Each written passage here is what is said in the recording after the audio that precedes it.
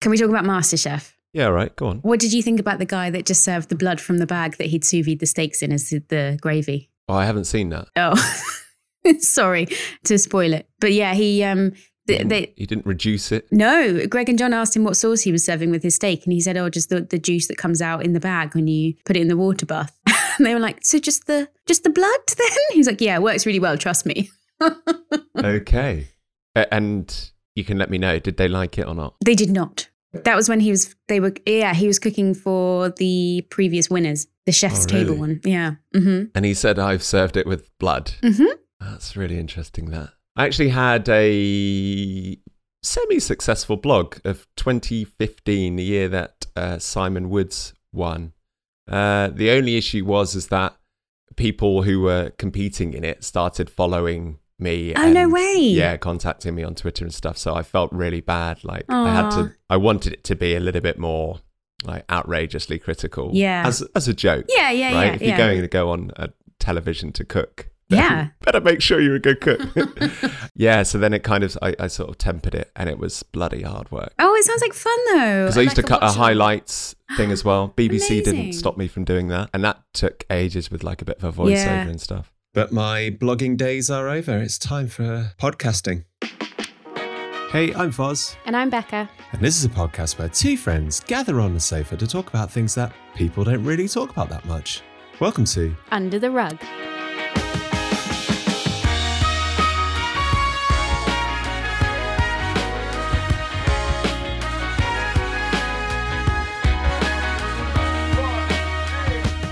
Hello, Becca. Hi, Foz. Episode 9 now. No, 10. 10.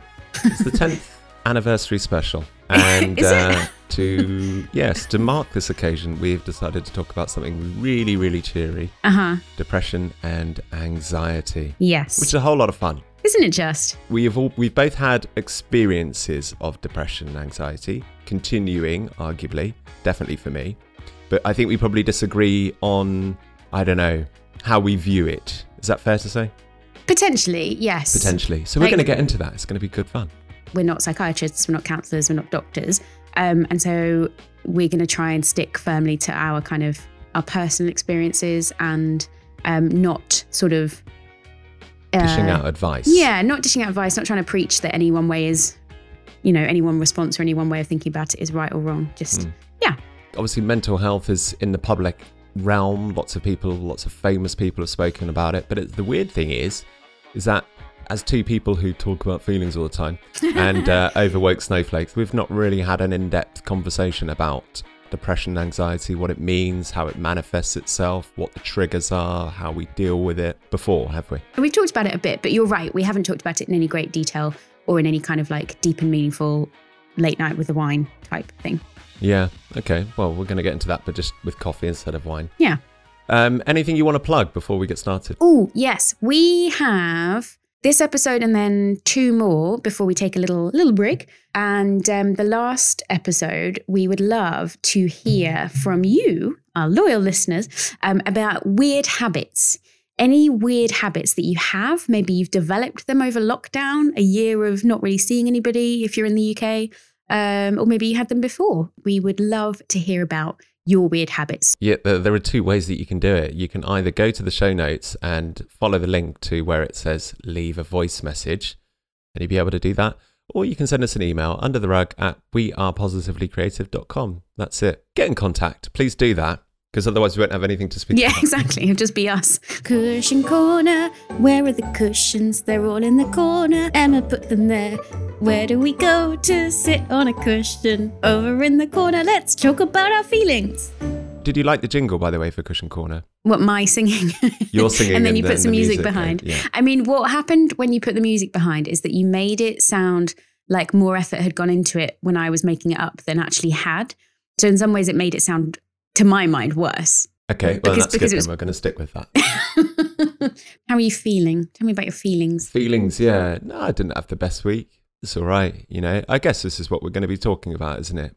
So, yeah, some weeks are better than others. I try to take the situation and try and see it as it is what it is. I'm feeling not so great. I'm feeling happy. I'm feeling whatever else. And, yeah, and remember that these things will pass in their own time, and it's a necessary thing. It's life giving me what I need to evolve. It's not some bloke in the sky or the universe. It's just, that's a situation. That is what it is, and it's a necessary situation to go through at that particular time. But it's all good, you know. I'm still here. The world is still spinning. What did you do? How did you respond to your week not being very great?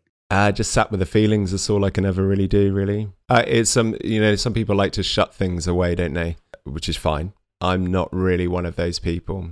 I feel it's a gift, I think, to have a measure of, this is going to sound really shit, but a measure of self-awareness, I guess, not in terms of like how you carry yourself at a cocktail party, but awareness in how you're feeling. And you know, some people say, oh God, I'd prefer not to feel a thing and just like numb my way through life rather than to feel shit. I'd prefer to feel shit, to be honest, because then at least it's like, I know. And for me, and this is obviously a personal thing, I feel like it's my body trying to communicate with me. If there's something it's uncomfortable, it's my body trying to tell me that something is awry. And it doesn't necessarily need to be fixed. It's just something I just need to sit with for a bit, do some processing. A bit like, you know how your computer does an update? Yeah. Like that. Yeah. The clocks, didn't they? They went forward, didn't they? And Bastard in clocks. Yeah, no went good. forward the night that we decided to stay up and drink wine and talk. And then you get home and you think, it's midnight. That's fairly acceptable. And then by the time you've done your teeth and washed your face and faffed a bit, you get into bed and it's 2 a.m. No. But it's now the start of British summertime. Huzzah. So we should all be happy. Huzzah. Yes? All right, no. It's time for the stat attack. Right, now you've got some stats from Mind. Which is a UK-based mental health charity. Yes, it is. In England, every year, 1 in 4 people will experience some kind of mental health problem. And in any given week, 1 in 6 people report experiencing a common mental health problem. And then if we're looking specifically at anxiety and depression, in any given week in England, 8 in 100 people will be diagnosed with mixed anxiety and depression, 6 in 100 with generalized anxiety disorder, and then depression, 3 in 100 people. So yeah, so it's actually relatively common, but to have these kinds of diagnoses. I think the thing that we maybe discovered a bit through our pre-chat was that depression is actually quite a big bucket, right? And there are lots of different experiences and lots of different things that fit under that umbrella term. So yeah, a lot it's of juice interesting. to squeeze. A lot of juice to squeeze. We can't possibly attempt to squeeze it all. And neither should we. But we can speak about our own journeys with it, you know, and maybe this will help you have a conversation with somebody else about it, or I don't know. Up to you whether you find it helpful or not, and that, I guess.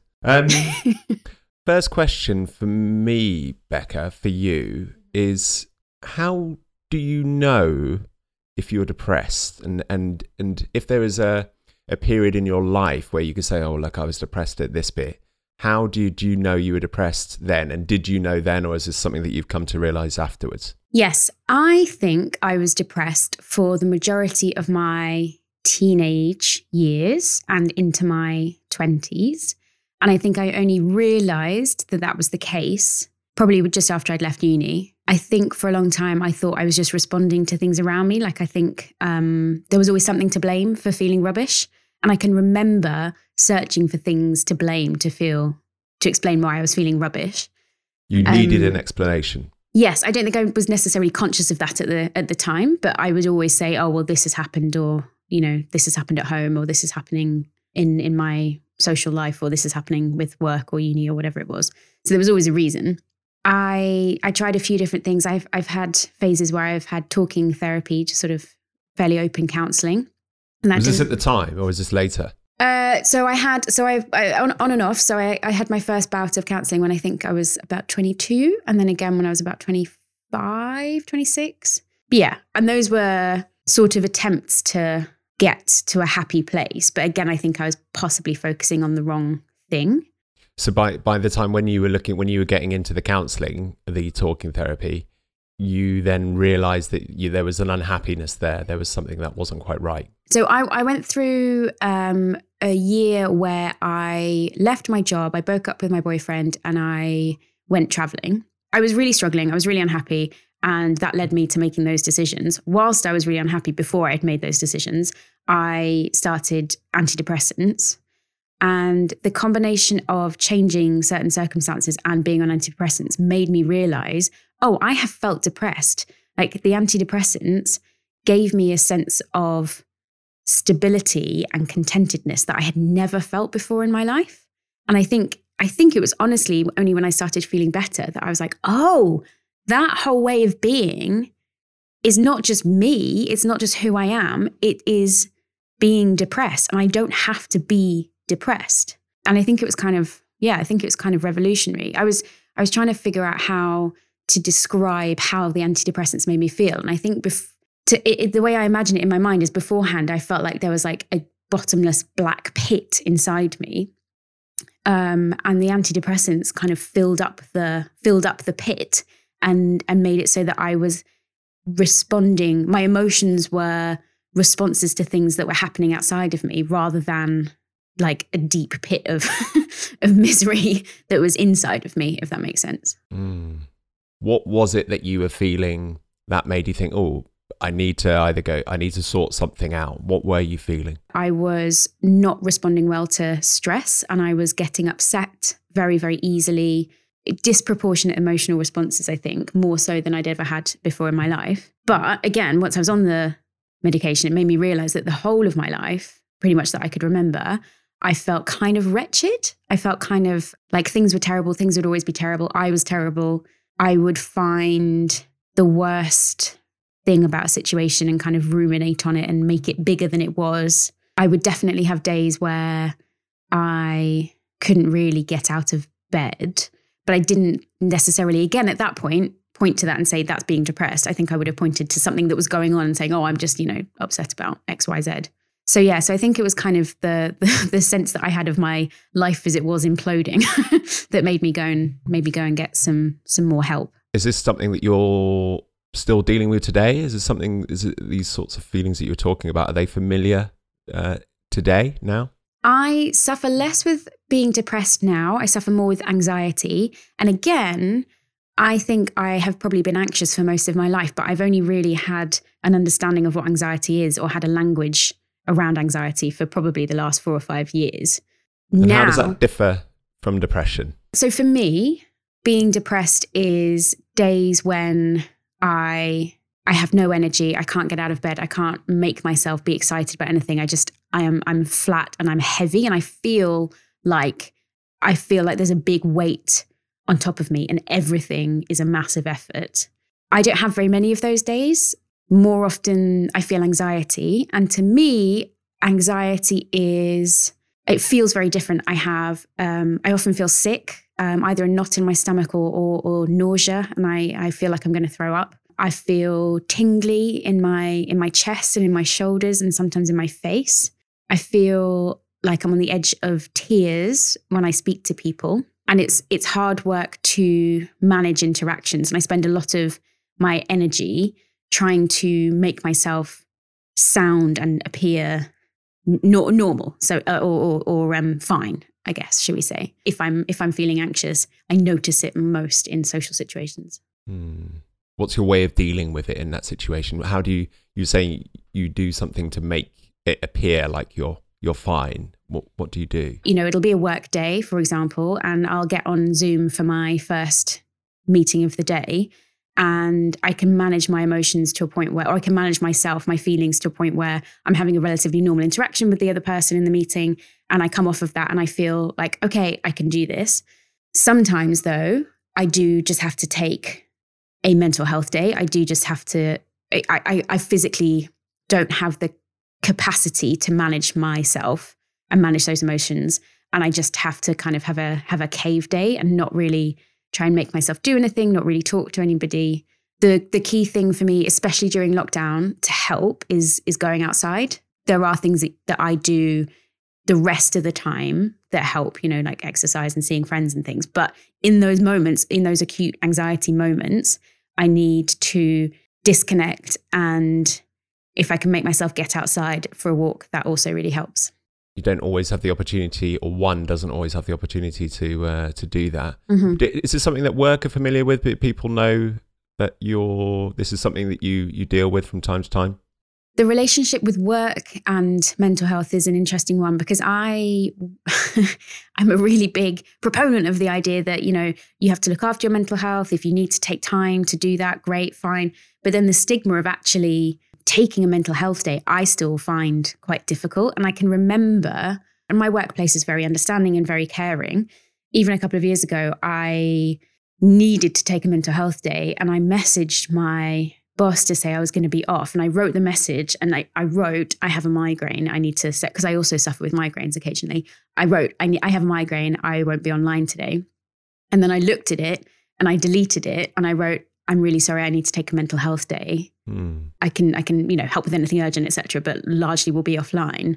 And it took me about 10 minutes to work up the guts to send it, but I sent it. So that was fine. But I still felt like, oh my God, I just admitted that I need a mental health day. I'm so weak, which is something I would never say to anybody else, of course. But, we're not as nice to ourselves as we are to other people, I think. But you felt it was a sign of weakness. Yeah. I think I still have some degree of the idea that you just need to buck up, crack on, stiff upper lip. And whilst I don't think I believe that. I rationally would say mental health is important and you need to look after yourself and sometimes you can't just buck up.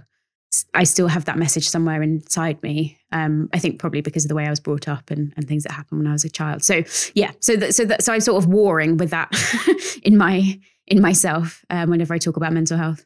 It feels like a battle. When it means that you're cutting out of commitments like a work day or a social thing, that is definitely a battle that I have.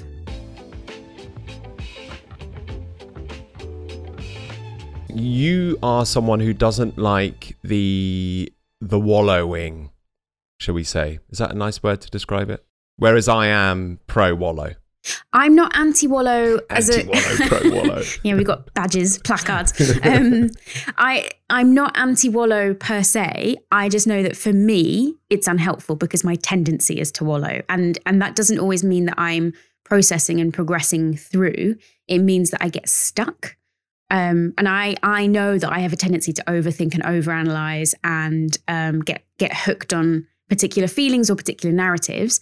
And I in the last few years have sort of become self-aware in that enough to know sometimes processing feels like wallowing and maybe that's healthy, but hey, you're wallowing too much or you're stuck on that too much or you're repeating things over and over in your mind that it's not helpful for you to do this. So just put it away, distract yourself with something else. I am totally for the idea that sometimes you just need to feel your feelings and there's no way around but through. I totally am up for that. But I know in myself it's a balance. It's a fine line between positive wallowing and negative wallowing, shall we say? Yeah. So the question that pops up in my mind is, number one, is it important to process everything that happens? Because arguably it isn't important. And two, if it is important, how do you know you've gone through that processing if you're not spending time with that? One of the unexpected gifts of going on antidepressants was that I learned what it was to feel sad. I don't think I had felt sadness as an emotion until I went on antidepressants, because before that, it was just probably like pure despair, like depressed, despair, everything was dreadful if anything was bad at all. And I can still remember the first time I felt sad about something whilst I was on antidepressants. And I was like, oh, I'm fine. My boat hasn't been rocked, like I'm okay. And also I feel sad about this other thing that has happened. And that was really instructive for me in that kind of self-awareness. When are you processing? When are you not? This week I was on the phone to a friend and I was talking about how I'm struggling at the moment with the fact that, as everybody is, that we've been in lockdown for a year and I feel like I haven't, made any progress in my personal life. And my friend said, are you okay? Like, is this a mental health dip or are you just kind of sad about that? And I thought about it and I thought that was a really helpful and interesting question. And I was aware enough to say, no, it's not a mental health dip just yet. I am just sad about this thing. Because I think I'm aware when I'm going into a dip because it's things like not wanting to go out, not having the energy to get up and switch my laptop on for work, comfort eating, that kind of thing. Like I have a few things in my mind where I know you're tipping into a mental health dip, take extra care of yourself, versus you're just feeling sad about this thing that's kind of hard. So to answer your question about processing, I am acutely aware of my feelings and my inner workings. Like I'm very familiar with like the darker sides of myself. And I think... Well, what do they look like, the darker sides? What something you're scared of? No, it's more about shame for me. Got more on that? The personality type that I think I have is one that is comfortable with melancholy, is comfortable with dark things, with difficult things, is perfectly fine to sit with emotions that are negative. You know, more of an Eeyore than a Tigger. Just explain that for anyone who doesn't know what you're talking about. I mean, who hasn't watched Winnie the Pooh? Come on. So Eeyore is the pessimistic, the poor grey donkey who just always sees the negative things. What a legend. Yeah, exactly. It's my tribe right there. And then Tigger is the bouncy, can't stop moving tiger who's like, everything's great, everything's so exciting. And also a legend. Also a legend, yeah. Not me though. That's the thing. Like I am not a Tigger and I never will be, and that's okay. When I think about the darker areas is more shame. Like I get trapped in cycles of shame of I shouldn't have done that, I shouldn't have said that, I should have done this. And so these dark areas that you're talking about are what you might consider negative behavioral symptoms, as in the, attacking yourself for feeling a certain way. Yes. And maybe eating a little bit more unhealthy, not going out for exercise, that kind of stuff. Yeah. So that's something you definitely want to avoid, going into that place, because it then may trigger some of these other behavioral symptoms. There's a distinction here. So I am comfortable with melancholy and negative feelings, but I still will tip over into things that are unhealthy. And that's where the shame comes in, and the negativity in terms of not looking after myself, etc., comes in. And that's what I'm trying to avoid. So I'm happy in kind of like dark grey, but trying not to tip into black. Yeah, for me, it's a necessary evil sometimes. And I'm actually very uncomfortable being in a dark spot, but actually I'm okay with it, kind of thing. But I don't necessarily get some of those negative behavioral symptoms that you've spoken about just there. And I think it's taken a little while to feel that way, and feel okay with it, and be upfront with other people. You said that you're quite open with it with other people. There's nothing that you feel like you have to hide from anybody? I am growing increasingly comfortable talking about it. It's not easy necessarily, and I'm not super open all of the time. It's easy to have that conversation with people who've also been through it and are also kind of managing their own mental health. It's slightly harder to have that conversation with people who maybe have not experienced a prolonged mental health issue. Not because they don't want to understand, but because it's a very different thing to just sort of the ups and downs of daily emotions, I think. Some people have mental health dips like we both have. Some people just sort of sail through like everything's okay. So is it a trauma, or is it personality type? Is it the environment in which you're brought up in? What kind of things do you think have played a part in your journey? I think it's more helpful to think about mental health as something that is ongoing and that you need to manage in the same way that you manage your physical health, with diet and exercise or whatever. So I think it's something that affects everybody, but you're right to different extents. And I just grew up in a very difficult home, and my mum was always, I think, scared quite a lot and maybe desperate and probably depressed. And I think that rubbed off. My baseline assumption is things are terrible and always will be terrible, and probably somehow it's my fault. And I think that's the thing that then translated into being depressed when I was a bit older, teenagers in my 20s. So I think that's the thing that's taken work for me. And that's where things like CBT have been really helpful, because they help me challenge that baseline assumption and help me reframe my thinking. And that's what I've needed. Something you have control over. So despite all of these things happening, you still have control to 100%. Manage your destiny.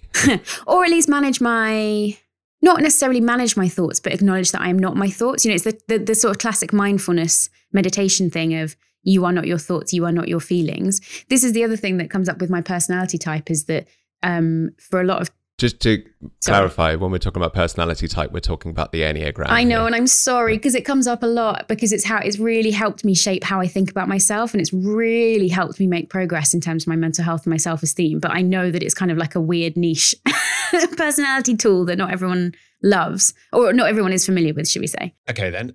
In countdown style, I'm going to give you 30 seconds to give us a lift pitch of what the Enneagram is. It's the idea that there are 9 sort of basic types of personality, except that the personalities are structures that you have somehow kind of created to keep yourself safe. So ultimately, there are as many personality types as there are people. You know, that it's the belief that you are an individual, but you've created, you've put on this outfit of your personality to help keep you safe. And there are 9 types. Time's run out on that one. Okay. Yeah. Anyway, you're type 4. It's going to be helpful. I'm type 4. And a brief description of what type 4 is? Eeyores. Depressed, yeah. Melancholy. Angry at everything. Melancholy, like comfortable with the dark side of human nature. The thing that really I identify with is the idea that there's something fundamentally, 4s think there's something fundamentally wrong with them, fundamentally broken. They will never be as happy as other people.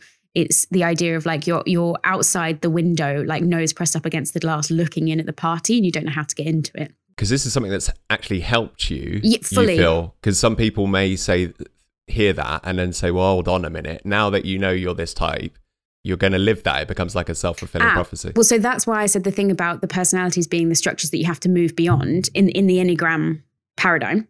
Because the thing that helped me was when I first heard that and realized that that's what I was really bummed out. I was really like sad with it for a few months. But then you move past that. And what it did for me was it said that, oh, other people feel like this.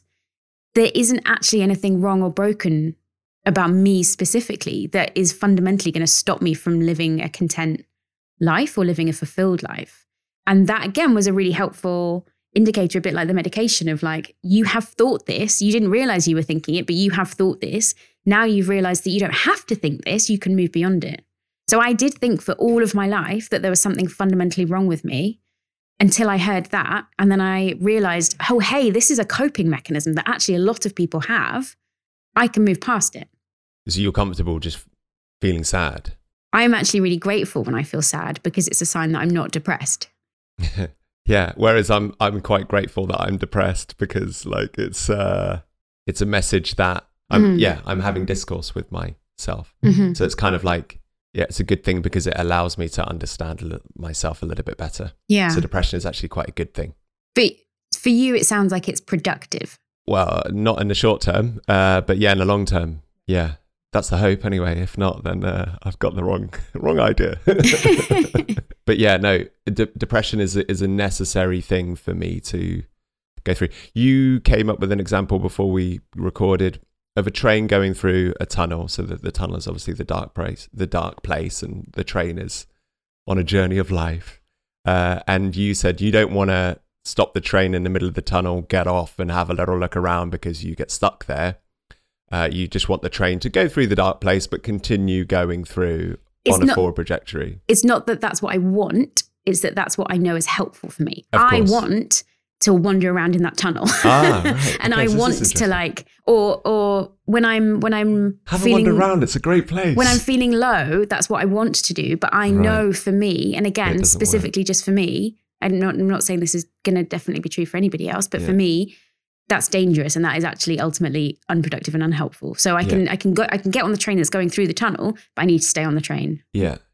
So it's a funny thing because I think some of the things that you don't want to happen while you're in that dark place is that kind of stasis, that feeling of being stuck, and it having some negative implications on your life. Whereas I think I am arguably to an extent still in that dark place, and it has had negative implications on my life, and I have got stuck there, and I have been in stasis, I guess, for the last couple of years. But because I think it's something that I have just tried to just sort of bat away a lot.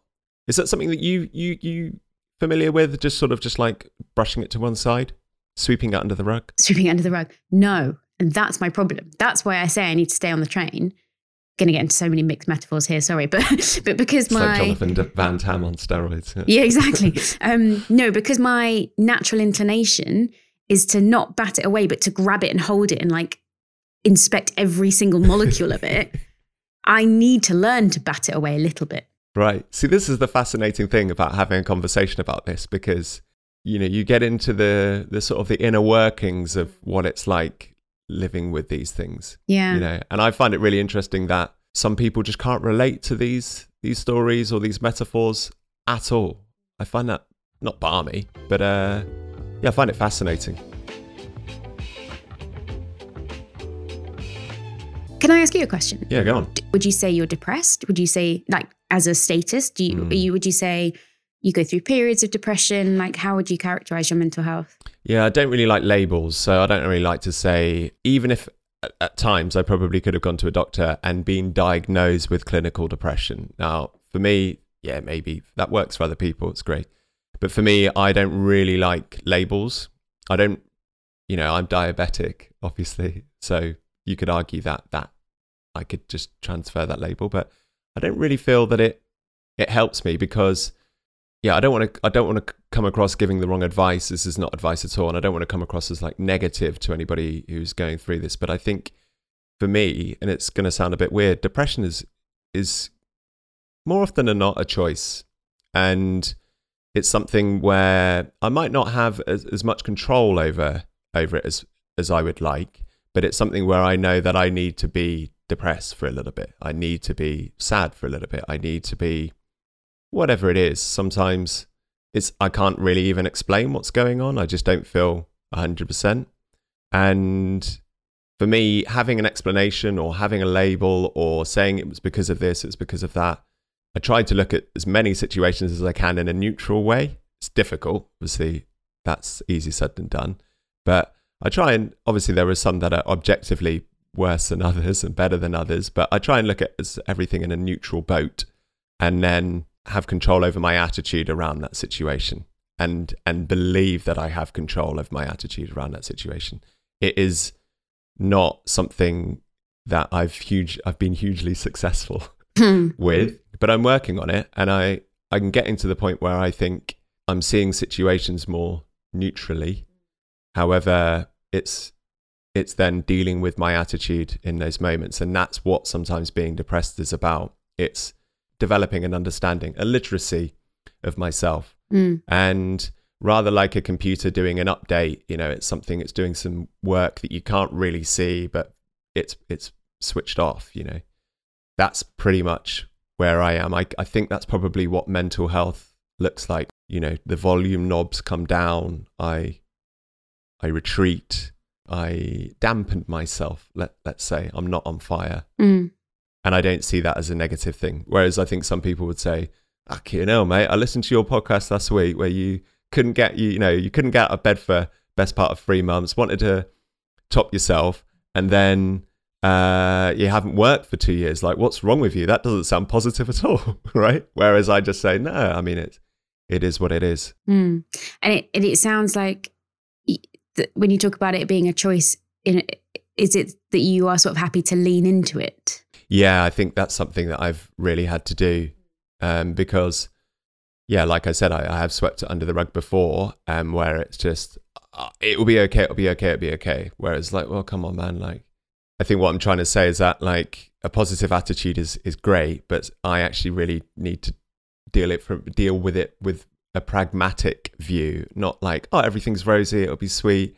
Just like, no, I think it's like this, and I'm feeling like this at the moment. I'm not gonna try and dress it up. It hasn't always been positive, don't get me wrong. There's been a load of things that have gone, in inverted commas, wrong, but they're all useful lessons and experiences to go through. So I don't mind it, I don't begrudge it. And that's also why, I could say the umbilical cord was wrapped around my neck when I was born. So I'm like this because of that. Or my mum and dad were, have gone through depression themselves, so they passed it on to me. My dad didn't do this. My mum didn't do that. That happened at school, or this happened there. And I think we can get ourselves caught up in a lot of circles. I think it's just important just to develop some understanding, have a look through that window and say, oh, what was going on here? Let's have a little look. There's no blame to be put on anybody, but I just want to understand the situation. Oh, right, yeah, so my mum and dad were depressed. My dad was depressed, he didn't know about it, so maybe that was why he did some of those things. He didn't do anything that bad. And just killed a bunch of people. Yeah, exactly, yeah. Went to prison. We don't speak about him. That's right. He didn't. Tony's a lovely man. Yeah, he's all right in his own little way. He doesn't mean any harm. Doesn't always do things the best way. He's listening to this now, so that's good. You all right, Dad? And yeah, and look at me as well and learn a little bit more about me in that situation. What was I feeling? What were the things that were going through my head? And some of the things are just completely illogical, don't make any sense. Like, why do you feel that way? Just change it. And obviously I didn't have any idea about it at the time. And obviously then that condition or that conditioning then plays a part then going forward. And it's about, we can't change the past. I feel it's important to have understanding of the past. That's why I choose to go back there. But I do have the power to change the future. I do have the power to change destiny. You know, it's not something where it's like, oh, I just suffer with this and there's nothing I can do about it, or I have to rely on medication, or I have to do this. Does that make sense? It definitely does. I think there are some people who rely on medication and just have to for the rest of their lives, and that's fine. That's what works for them. My sister and I talk a lot about the idea that mental health isn't your fault, but it is your responsibility. Every year we have a conference at work, and you go away for a few nights, and you're like in sessions all day, and then meals and stuff in the evening, and it's always a lot of fun. But I always find it so anxiety-inducing. And last year, I remember asking for the schedule, because one of the things that helps me with my anxiety is knowing what's coming, partly just to know, because that makes me feel safe, but also so I can plan, like, okay, here's when I will do some yoga, or here's when I'll go for a run, or here's when I'll like go back to my room and just have 10 minutes by myself or whatever. And I asked for the program, and the organizer said, no, we want it to be a surprise. And I went back and I said, look, I need to know for my mental health. What would it be a surprise for? Well, I don't know. I mean, I think they had it was a bit stupid. I think it was like a little power thing. Anyway, I am responsible for my mental health. I know what I need. I need to know what the program is. I can't leave my mental health up to an organizer. So for you need the preparation. You need to know what's coming up, right? Yeah. It's interesting, actually. That is something that I've noticed about myself. If there's a situation that I feel anxious about, I get overly invested in the logistics, and that's what I run over and over in my mind. So, for example, if I have a job interview, which I haven't had for a good few years now, but because I have a job that I love, not because I'm unemployable. Cheers, Becca. I am unemployable. You're not anybody unemployable. Emails in, I wouldn't hire me. What? That's a whole other subject. Sorry, I'm ruining your story. You really are. Selfish. So for a job interview, I will go over and over, right, I'm going to get up at this time. This is what I'm going to wear. This is the time that I need to leave for the train. Yeah. And I those are the things that I go over and over. And I think, just having the plan gives me something to anchor into. Yeah, it's like an athlete preparing for a race, isn't it? Yeah.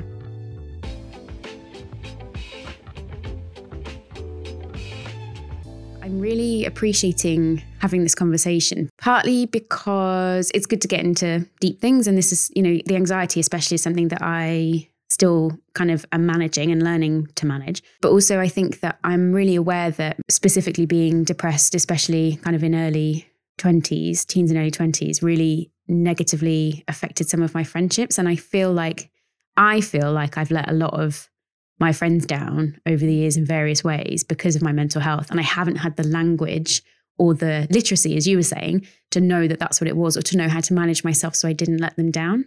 Yeah. Do you want to explain a little bit more about that? Maybe talk about is there a particular situation that you can remember where you feel like you let someone down? I think before I really understood myself properly, I would flake on stuff a lot more than I do now. Obviously, there's nothing to flake on right now, but what do you mean flake? As in I would drop out of plans quite last minute because I couldn't cope, because I could not cope with leaving the house, or I couldn't cope with that much interaction. But I didn't know that that's what I was doing. I was always very optimistic, and I was always like making plans. And then a few things I had to either drop out of or sort of go home early or abscond last minute because I couldn't handle it. Did people talk to you about it and say, oh, fucking hell, Becca, like, why did you you flaked out at the last minute? That's really irresponsible behaviors. Or did anybody bring this up? Yeah. So because they brought it up, you felt that you were letting them down? I already felt like I was letting them down. I already felt shit. And then that was confirmed later on. Well, it might have been confirmed only because they had no explanation. Potentially, yeah. Would it be helpful though, even if you got yourself into that situation, explaining it at the time? Is that something that you feel might help? Yes. And actually, I have done that a couple of times, and that is helpful. And how have your friends dealt with that? I think this is the difficult thing with anxiety, and I think probably with depression as well, is that sometimes it just looks like rudeness. Sometimes it just looks like being a dick. And you're like, to my experience anyway, I'm like, I so don't want to be this person, but I can't break through it. I'm not trying to be rude. I don't want to be rude, but I just can't do this thing right now. And that's why I think it's helpful to talk about this now, because I think when you said, am I open about this? I'm open about how I feel now, and I'm open about being anxious now, much more so than I ever have been. I'm not open, and I've never had the conversation about historic stuff because it feels like I was just a dick for 10 years to all my friends. And I've no idea what they would say. They're probably quite kind and say, no, you weren't, or you had moments of it, but not the whole time. But I've never kind of either apologized or like had any kind of what's the word? Absolution from that. So I still feel guilty about that. Yeah. Going and dealing with these things, is that something that you've moved forward from, or is it something that you still think is impacting you in the background today? Yeah, I think it is still there a little bit. I think there's still a bit of guilt and a bit of shame around certain people from years ago, from years back. And the thing that helps is when people sort of off the cuff say stuff that makes me realize, oh, they're not thinking about this as much as I am, or this doesn't play into their view of me. And I have this narrative that's in my head about what other people are thinking about me because of all of that stuff. And yeah, occasionally, like an accidental thing, someone will say something kind or whatever, and I'm like, oh, okay, no, it's fine. They don't think I'm an idiot. Yeah. If anybody brings these things up, like just now, is it stuff that you find quite difficult to go back to? Yeah, I really do, because I do feel so much shame about it. Yeah. And I feel terrible about a lot of things that I've said and done. Yeah. Said as well. Probably. Who have you been slagging off, Becca? You, behind your back. Yeah, well, that's fine. I've actually got another podcast that's called Boz is an Idiot.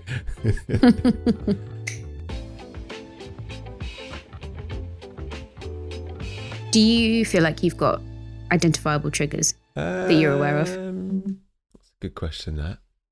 Yeah, because that's the thing, isn't it? It's the lack of awareness that one, not just you, me, everybody might have around a certain situation, the triggers that they don't have any knowledge of.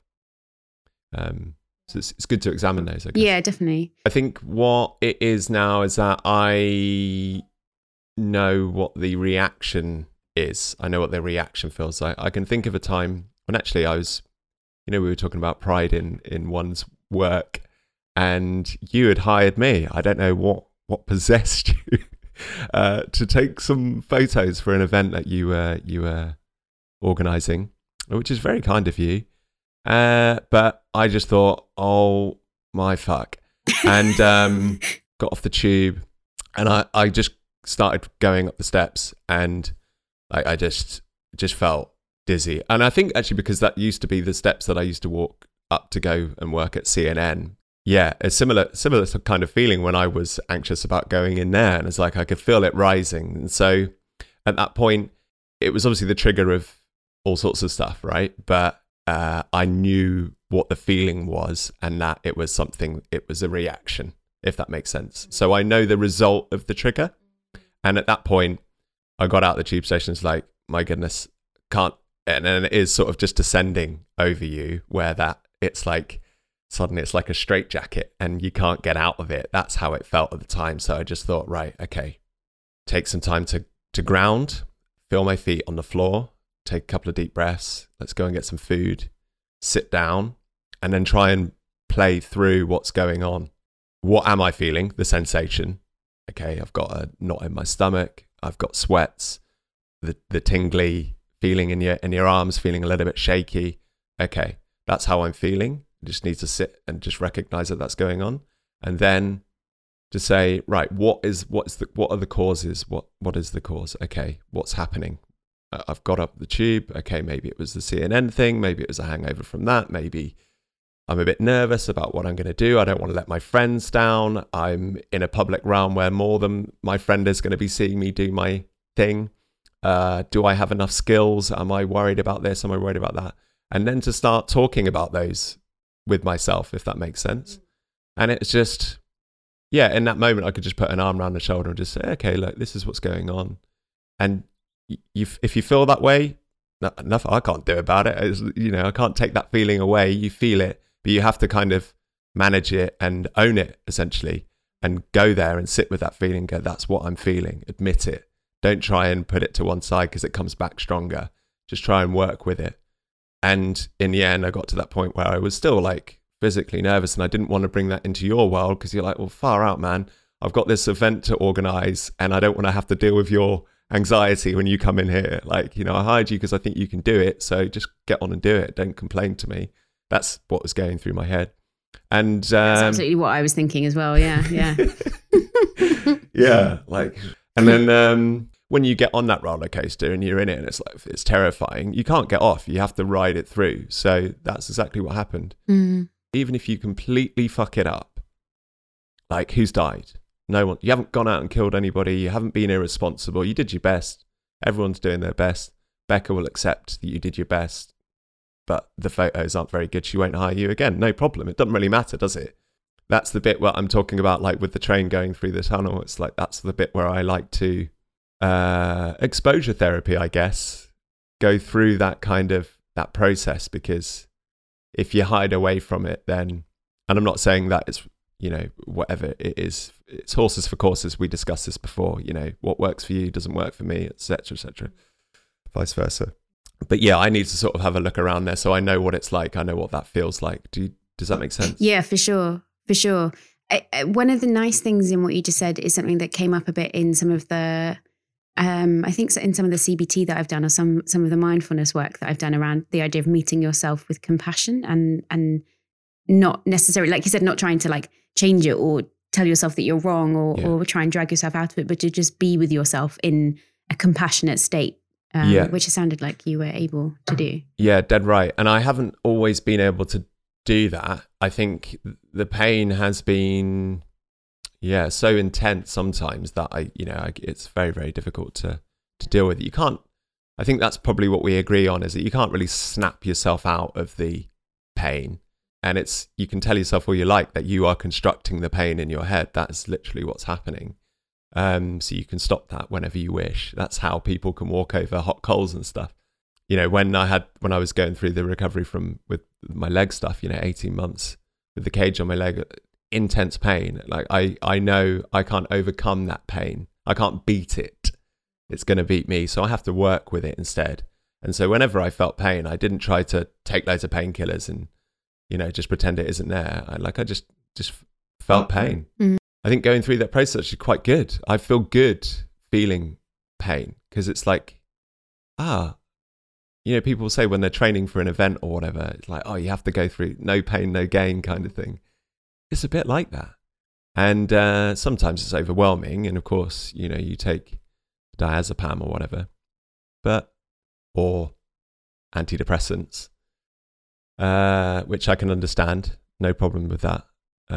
But yeah, there's something really freeing experiencing pain. Doesn't help for everybody, especially if you've got a full-time job. It's all right when you've got, you're a kept man. When you're a kept man and you just pick up the odd bit here and there, then it's fine. I do have to say, for the record, that they were excellent photos, and you made a film at the same time. And my creative director to this day is like, how did he do that? It's amazing. He did both at the same time. So just for the record, excellent work. Yeah. The second email, we are positively. The second thing that you just reminded me of in that is, with the throwaway word, is that hangovers is when I get really anxious as well. Oh, right, yeah. Beer guilt.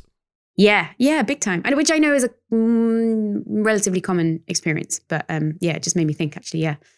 Well, that's quite interesting, because I'm going to tell you what you're feeling here, Becca. I'm going to psychoanalyze you, but that feeling that you've done something wrong, And of course, like the beer is like, oh, fuck, your inhibitions have been lowered. So you haven't put up that natural barrier of containing, you know, your loose cannon self, which goes round just causing destruction and offense to everybody who comes into contact with you. So, and you're like, oh shit, how did I let myself go like that?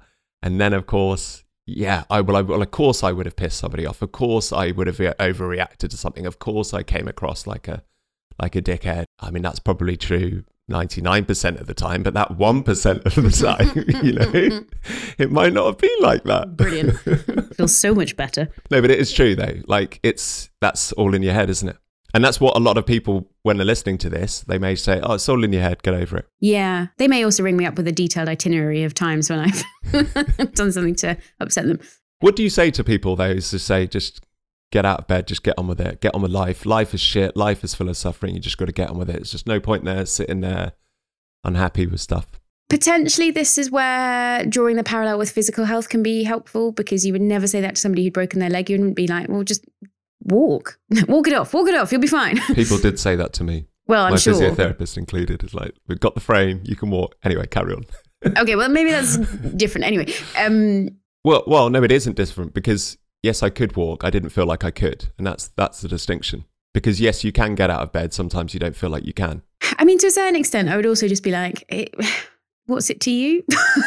Like, everyone's on their own journey. And even in this conversation, we are two people who have both experienced something that we would label depression or anxiety. And we're relatively similar in some other ways. But on this, we have very different experiences and not very different, but we do have different things that work for us. So I also am just a bit like, well, you can't know what someone else's journey is, and you can't judge it. You have to take people at their word. And if they're saying, I have a mental health problem and I need this help, you kind of just have to not be a dick and just take them at their word. Some people vote red, some people vote blue. It's like, well, that's just the way that it is, isn't it? Yeah. But we have to have compassion for both. Yeah. Yeah, I think that's the thing.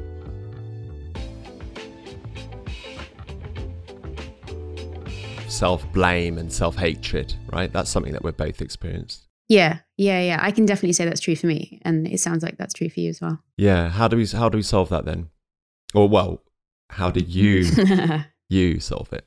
My sister's always saying to me, being nice to yourself, you know, don't speak to yourself in the way that you wouldn't. She and I both sometimes use our youngest sister, because our youngest sister is perfect. Well, we both, because she's younger, I definitely have like a slightly more maternal instinct towards her, and like she's joyful, she's brilliant. So me and my other sister say to each other, if you wouldn't say it to Alice, don't say it to yourself. Right. Like, you need to love yourself as much as you love Alice. Not that we don't love each other as much as we, this is all gone a bit weird. But anyway, basically, if you wouldn't say it to someone else you love, don't say it to yourself, essentially. Yes. Which is much easier said than done. But I think it's a helpful stick to come back to, helpful measuring stick to come back to. This nature versus nurture debate. Yeah, there's some stuff you're born with, but a lot of the stuff pick up. You know, when my dad's calling himself a cretin, or you prat, or you idiot. And then I just think, all right, well, that's obviously how you speak to yourself then. It must be, right? Yeah. And so then you say that to yourself, you're like, well, why would you do that? Yeah. Why are you so angry at yourself for forgetting your keys or something? It's like, I don't know. Yeah. You know, that feeling for you where you feel like you've done something wrong. It's like, well, Jesus Christ, like, why are we so hard on ourselves half the time?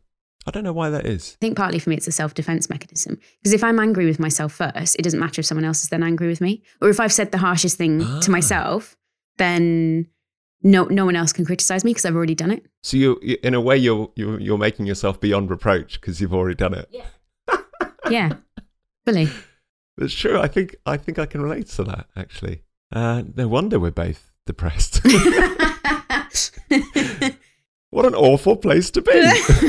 Well, our own minds, yeah.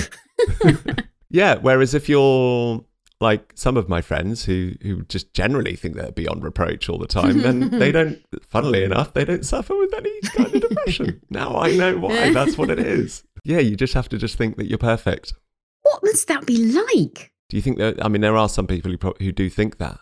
Undoubtedly. Donald Trump.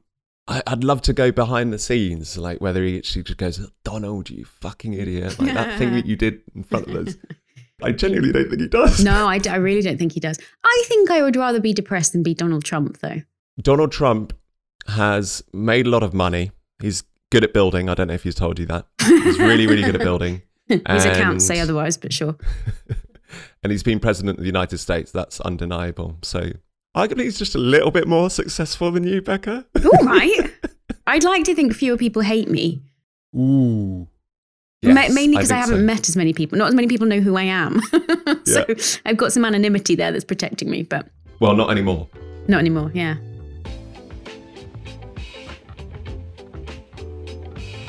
Yeah, I mean, what do you want people to leave this podcast with? What feelings do you want them to sort of go away with?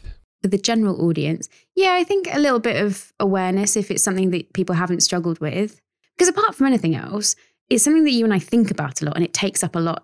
For me anyway, it takes up a lot of my mental energy. It's keeping myself balanced. And I think if you don't have that, you don't necessarily have the awareness of just how tiring it can be, or you know, that people are dealing with stuff. I think that's the thing. And we've said this before, like you never know what other people are dealing with. And so really the best thing is to just be kind. Yeah, right.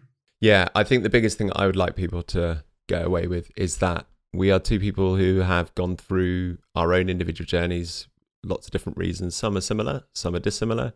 And we have completely different ways and means and methods and prognoses, and it manifests itself in different ways. And yeah, that there is no bit of advice or method or course of action or anything that can be applied in anybody's situation, because it's all individual. And it's just quite interesting to actually get into the weeds of things and to talk about a little bit about why and how, but let's have a conversation about it so we can learn more, rather than just sort of sweeping it under the rug. A lot of the time, anxiety and depression, I think especially depression, can feel desperately lonely, and you can feel super isolated and super cut off. And so it's a bit like, we talked about this with shame as well. When you feel shame, you can feel really lonely and really isolated. And sometimes the best thing, or not the best thing, sometimes a helpful thing is to have been able to speak about it, and to have the dog come and sit with you, like have a friend just be there in it with you. And yeah, being able to talk about it more, I think, is in itself helpful.